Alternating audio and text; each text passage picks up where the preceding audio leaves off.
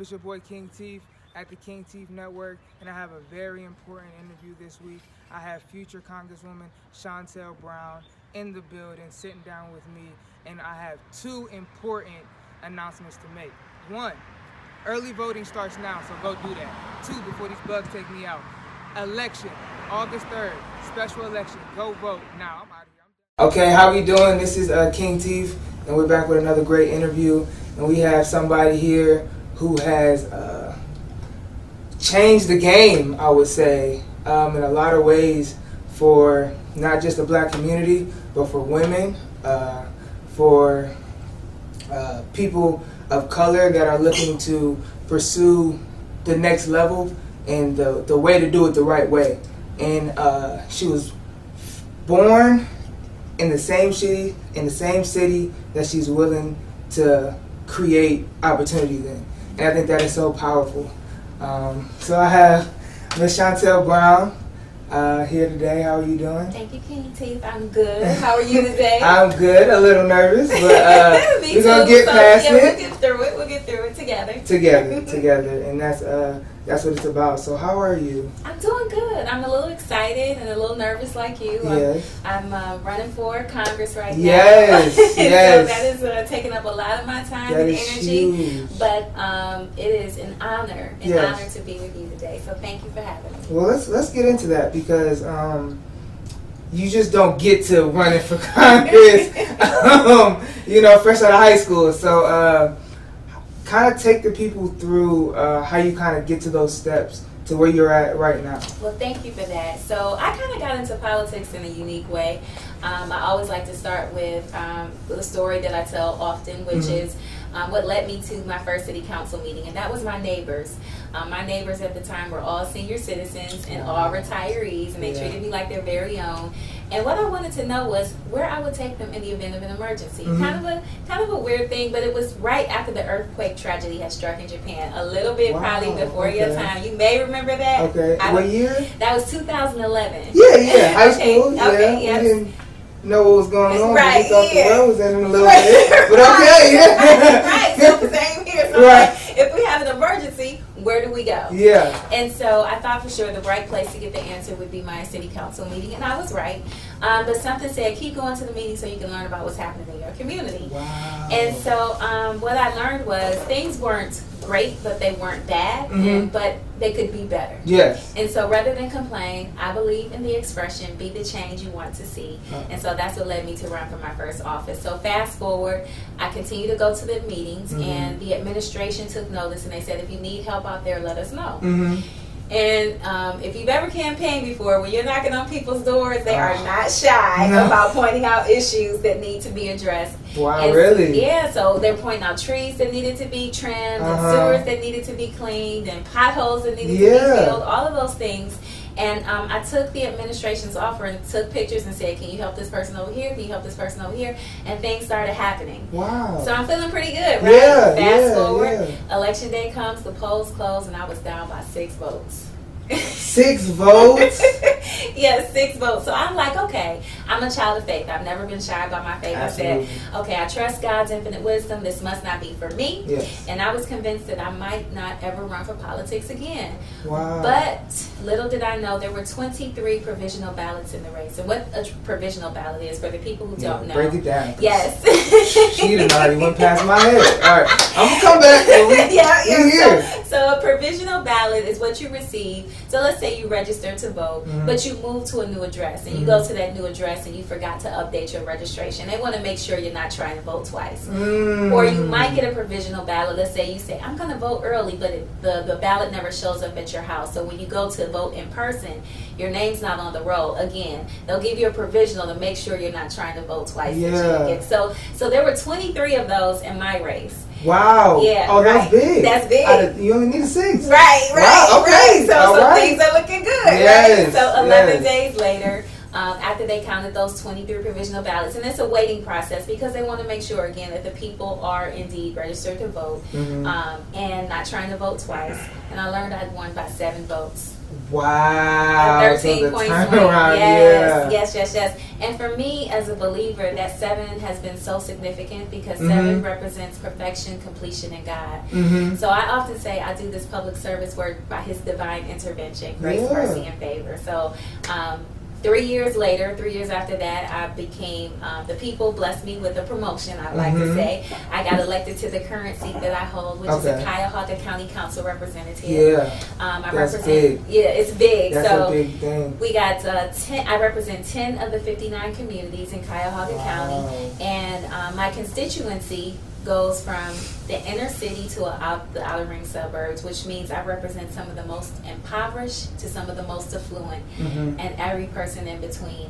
And I think that really prepared me for what you kind of touched on in my intro, which in 2017 I got elected to become the first woman and the first black person ever elected to lead the largest Democratic county party in our state. And we're not the most popular, so that means a lot to me. Yeah. So to be able to deliver more votes from the precinct to the presidency demonstrates a reflection of my leadership. But I'm both humbled and pleased to do this work.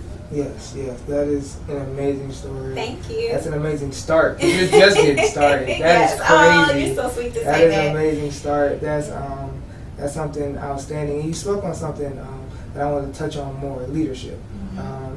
I was reading some things and doing a little bit of my research going into this, and a lot of people talked about your leadership growing up and how that kind of propelled you in a lot of ways to the position you are now. So when did you know you were a leader? That's a great question. So I have to say that my parents, especially my mom, really instilled in me what amounted to be leadership values. At an early age, she just really made it clear to me that you always treat people the same, regardless to their position, how they look, their gender, their race, their age, all of those things. And I think that is the foundation for a leader. I also kind of learned that I was a little bit different in elementary school when I was always kind of nominated to be the MC for all of our programs. There it goes. That makes a lot of sense.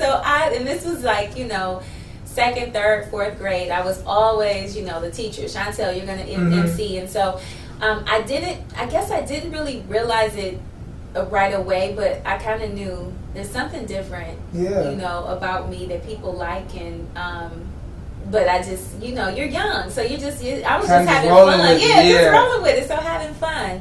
But in school, I think those leadership qualities really started to develop. In high school, I was elected class vice president. Wow! So this people's champ, right? Really, I love it. This political thing has been going on for a long time. So I think it was in school is when I really learned that I had some leadership qualities. I love that. Okay, so there's a big thing that I talk about a lot. The difference between a leader and somebody in a position of leadership. So how does somebody in a position of leadership actually show that they're a leader? So you have the role, you have the position. How do you still go out there and show the people I deserve to be in this position? I think that's a great question, first of all. I think that it starts by leading by example and being a servant first. Yes. Like, you can't be a good leader until you're a good follower. Absolutely. And a good servant, so you got to be willing to serve. And in every leadership role that I've been blessed to have, I'm never asking anyone to do anything that I'm unwilling to do.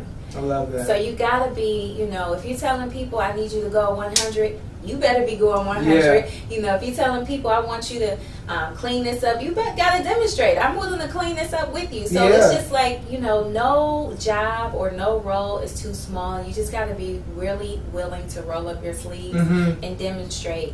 I'm here for the task. I'm not just a person to try to boss you around, and just being really available to show people by example. I love that. That's a great answer. And it's kind of like my last touch on leadership, but I want to kind of flow it into, the pandemic and COVID-19. So how was your leadership tested during that time? I know it was. I mean, immediately. But how was it tested, and then how did you overcome to get, you know, to the point where you're still moving forward, you're still pushing the envelope? You are coming with the real serious questions. Okay, so yes, the pandemic tested us in so many ways. I mean, even from the fact that we had to transition ourselves from going into the office to virtual, to virtual Zooms, meetings, Zooms, all the time. All the time. It's nice to be face to face. It definitely is. Yeah, so that put a different type of twist on leadership because we weren't able to connect physically with people, and so that interaction became extremely critical to be able to communicate with people either over the phone or by Zoom.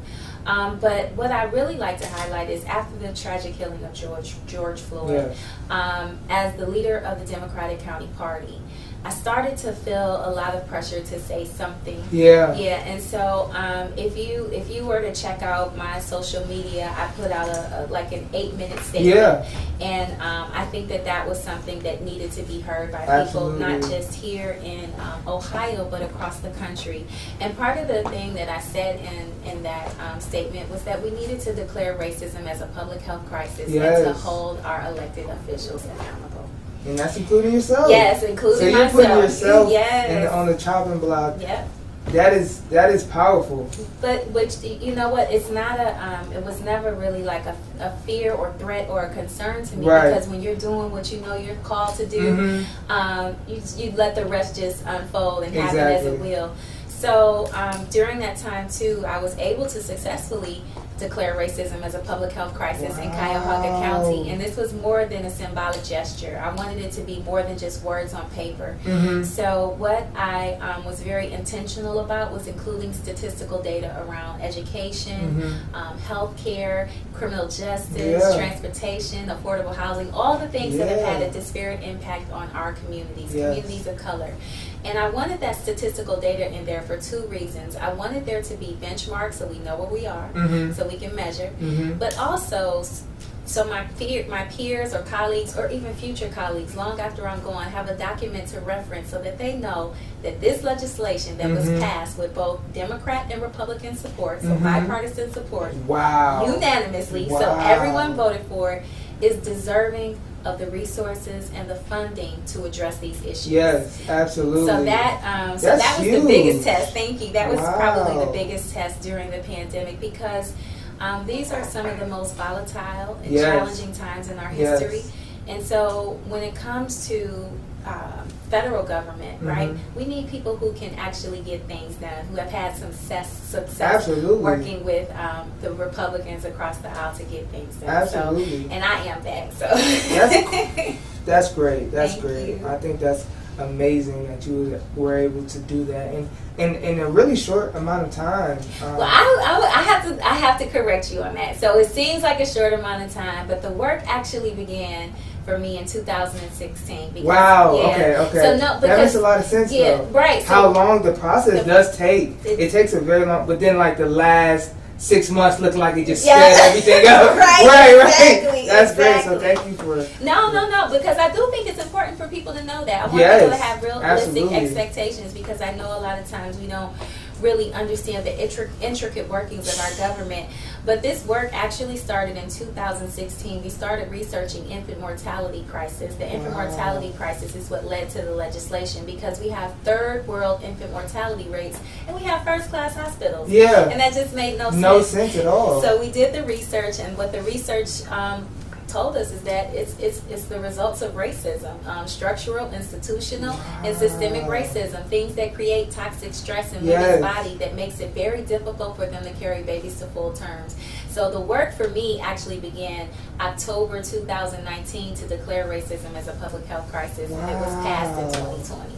That's amazing. And the fact that you started with the infancy and how it correlates with what's going on right now and today is just it's crazy that you piece those together because somebody had to do it, you know, to make it make sense. So that's amazing. And I want to talk about before we get out of here your congressional seat, right? Yes, that you're going for. I'm going for it. That's the Ohio 11. You got it. See, I'm not too. I try to do some research here, but I'm all right. So You should explain that for the people who don't know exactly what that will mean. Okay, so congressional seats and Senate seats, they're legislative seats. But I want to give a quick analogy. So, because I know you hoop a little bit. Yeah. All right, so we ballers here, right? Yeah, exactly. So I always like to use this example so people can kind of understand how government works. So you got your center, right? That's your big guy. Yeah. So the center is the federal government, okay? Okay. And that's the president. Set the lineup. Your U.S. senator and your Congress members. Those are your federal people. That's the center. Okay. So then you got your power forward, right? Mm-hmm. Okay, so that's your state people. So that's the governor. Okay, yeah. That is your Okay. that's your governor, your state senators, your state representatives, Mm-hmm. secretary of state. So that's your fourth level of government. Okay. Then you come down to 3, regional. That's what I am. I'm currently a county council representative, but you got your county council, your county executives, your county sheriff. Those are your small forwards, if you will. And then you got 2. We the 2 guards, right? Two guards, right. yes, So definitely. we was coming Hoopers, through with the J, right? Yeah. Okay. But the 2s are actually your local government. Okay. So that's like your mayor, your city council person, those your school board members, all of the people on the local level. Okay. So then the 1, that's the point guard. Yeah. That's the person who controls the game, right? Yeah. So who's the 1 in this analogy? I don't know. The voter.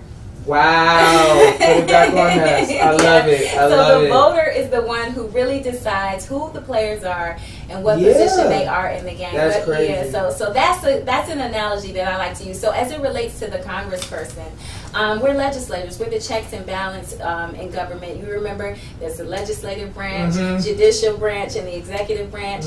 So we're the legislative branch. We make the laws and oversee the budget when it comes to the presidency. So when we're talking about the COVID package, right? Yes. The big package, we all got stimulus checks, all of that. That was approved by Congress. So the president said, hey, I want to do this. And the Congress took it over and they looked at it and said, yeah, no, yes, no. And so then they kind of decide. And then the Senate also votes on that. So we're the first, we're 2 chambers of the legislative branch, and we help decide which laws will be passed as well as the budget as it relates to different things that come down to our local government funding and put money in our pockets too, because those stimulus checks helped a lot of people. It did. It helped me. I was able to do a couple things. Got gas in the car, so that is very important. That's an important place to want to aspire to. Did you always want to go that route? So listen, I didn't wake up and just decide, I'm running for Congress, and I certainly am not what I would define as a career politician looking to fulfill a lifelong fantasy. Right. This is really something that I think is the next logical step in what would be called a political journey, if you will. I served at the city level, serving at the regional level. So I have 10 years of legislative experience under my belt with a wide range of accomplishments. I mean, from public we could be safety. Here for hours. We could be here for a while. Thank you. Yes, public safety, economic development, equity and inclusion. Yes. Just you know where to put the money. Yes, I've been blessed with a lot of folks to work with, though. So I get a lot of credit, but the reality is we need people who can work together. Yes. And that's right. That's what's really been, I think, the key to my success. I've been willing to work with other people, hear their concerns, and it's put me on what some people might call a fast pace in the world of politics. But we have to have people that can collaborate, build consensus, and focus on the issues, and do more than just make a point. Yes. We have to make a difference. Or a great speech. Yeah, exactly. Yes, exactly. I agree. Talk is cheap, right? It's still cheap, right? It's very cheap. So we need doers. We need people who know how to get things done. And I'm blessed to say that I have earned that reputation over my tenure in politics. Absolutely. I mean, I could be here all day because I could break down so many things you talked about. But I want to hit 2 more points before you get out of here because I know we got to go. I want to talk about a little bit about the entrepreneur. So we are in the My World Studios. This is the lovely studios. One of my mentors that I look up to very much.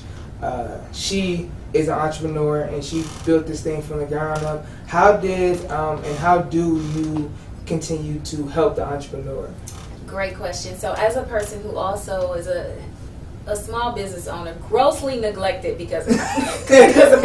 Let me just put that out there. But I understand the struggles. And so I think when it comes to helping other business owners, I've been a strong advocate and a voice at the table to make sure that we're getting our fair share, especially black businesses. And this is something that I have a track record of delivering on. When we got our $200 million of COVID relief funds, $30 million of those dollars are going to be utilized to reconfigure our Cuyahoga County buildings to make them COVID compliant. Okay. So what troubled me about that, though, all of the contracts were awarded to majority companies, no minority participation. Wow. And so when I learned about that, I'm blessed to say my colleagues gave me the opportunity to share my concerns. And unbeknownst to me at the time, they stopped the legislation, so it did not move forward. Yeah, and so they reconsidered how they were awarding those contracts. So 50% went to the original majority companies, and the other 15 million went to minority businesses. That's amazing. Yeah, so that's crazy. So making sure that we have people in positions that will fight so that we get our fair share is going to be critical in this new administration. And I'm happy that this new administration is actually looking at things through a lens of equality, and equity, and inclusion. And so when it comes to these things, we will be able to have a voice and work with them to make sure that not only that we have the resources, because the tools are only as good as its users. So we have to make sure that when we get these tools, we have people in place that can assist us with getting utilizing them in the best way. Absolutely, absolutely. That's amazing that you're in the room. Yeah. If you're not in the room, you can't have a say. That's right. So just being in the room is amazing, and then actually voicing your opinion in a way where it shifts the mind. I mean, that's revolutionary, you know. And I think that's definitely something that people as myself and people who are looking to have a voice definitely can aspire to want to be around. Just the energy, the thought process, and how you get things done. Because like we said, you can talk all you want, but if you're not getting anything done, or if you're not saying anything that's going to move anybody, you kind of need to be quiet. Right. And I mean, you can be loud and as aggressive as you want outside, but it's not. It depends on the people who it matters for, and the people who are in the room, like you said, sitting at the table to set the menu. But the other thing is, we have to have people. It's not enough to just be in the room, because sometimes some folks are in the room and they just like say that, So we have to be willing to use our voice, and too often. Public servants, people who call themselves or should be public servants, aren't fulfilling that role. They're really more interested in their personal agendas rather than helping the people. And because I know how important it is to leave a legacy of productivity and make sure that wherever I come is better than I found it, I'm going to always speak up. And if it costs me my seat at the end of the day, then I know I did the right thing. Absolutely. As long as I know I did the right thing, then I'm good. Absolutely. So I want to specifically, the seat, the primary is August 3rd. You got it.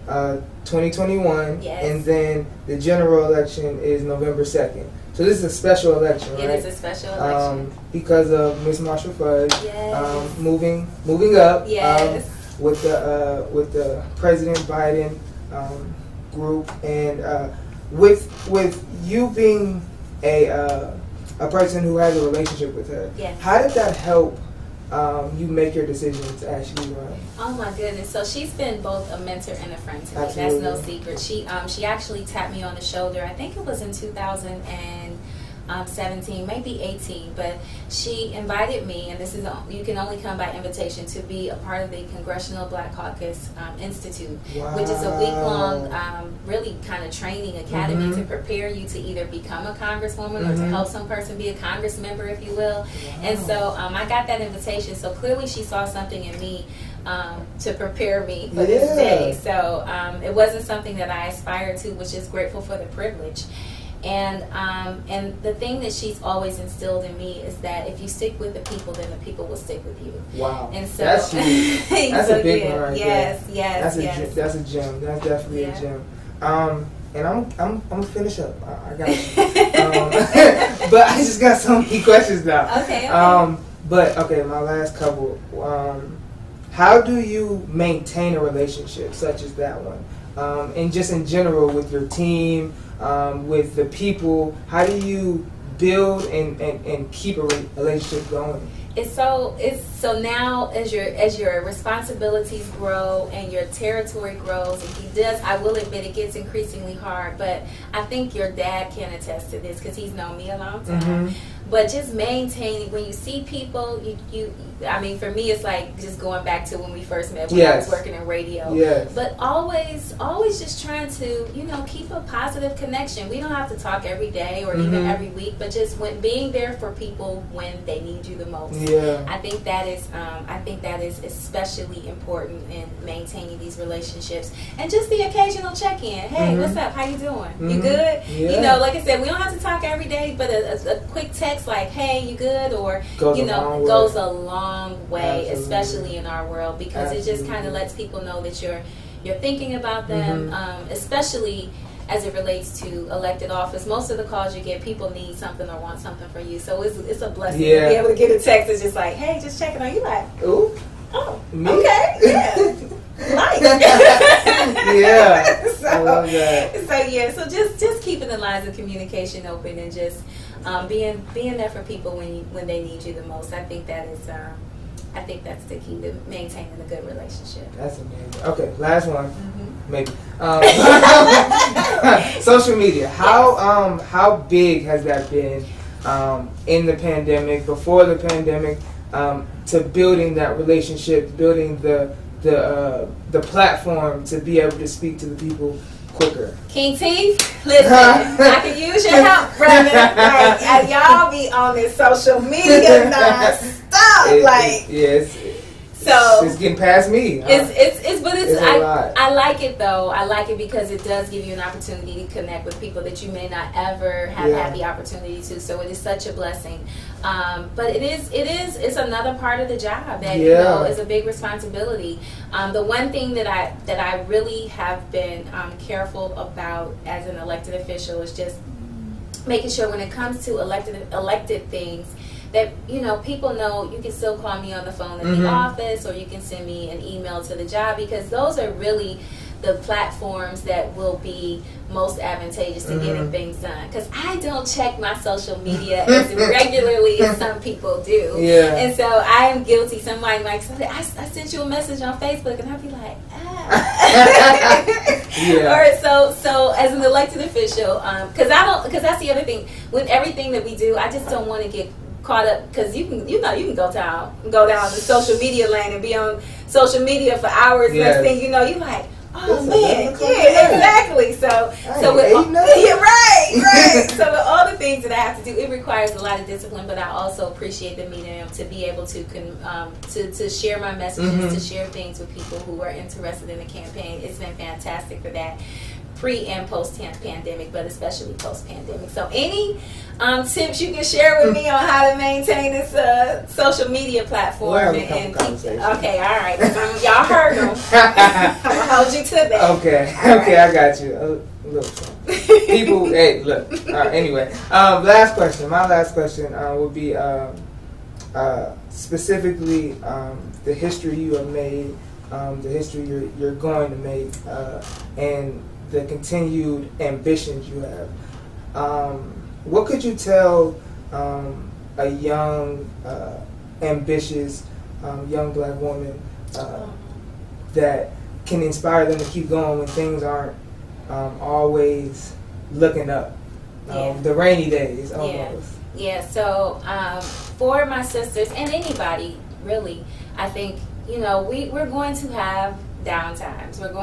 But you will not stay down. And it's okay to not be okay, but it's not okay to stay that way. Like, we have to have someone or something, and for me, it's my faith that keeps us encouraged, especially when you get those dark days or dark moments, because they don't last long for me, because I will throw on some Cardi B. Talk to me then, okay. Or some Korean. It just depends on the day. You know, All it right. just depends on the day. It depends on the mood. Yeah. But something to lift my spirit and kind of get me out of a space where I'm kind of feeling a little bit dejected or down, because this work is hard. Yeah. It is very hard, and it can be very challenging, and everybody does not always love you, and you have to have thick skin, because it is you have to make sure that you're doing this for the right reasons. If you're doing this to self-promote, if you're doing this to elevate your profile, then it's going to be increasingly hard. But if you're doing this for the right reasons, then you kind of snap out of it and realize that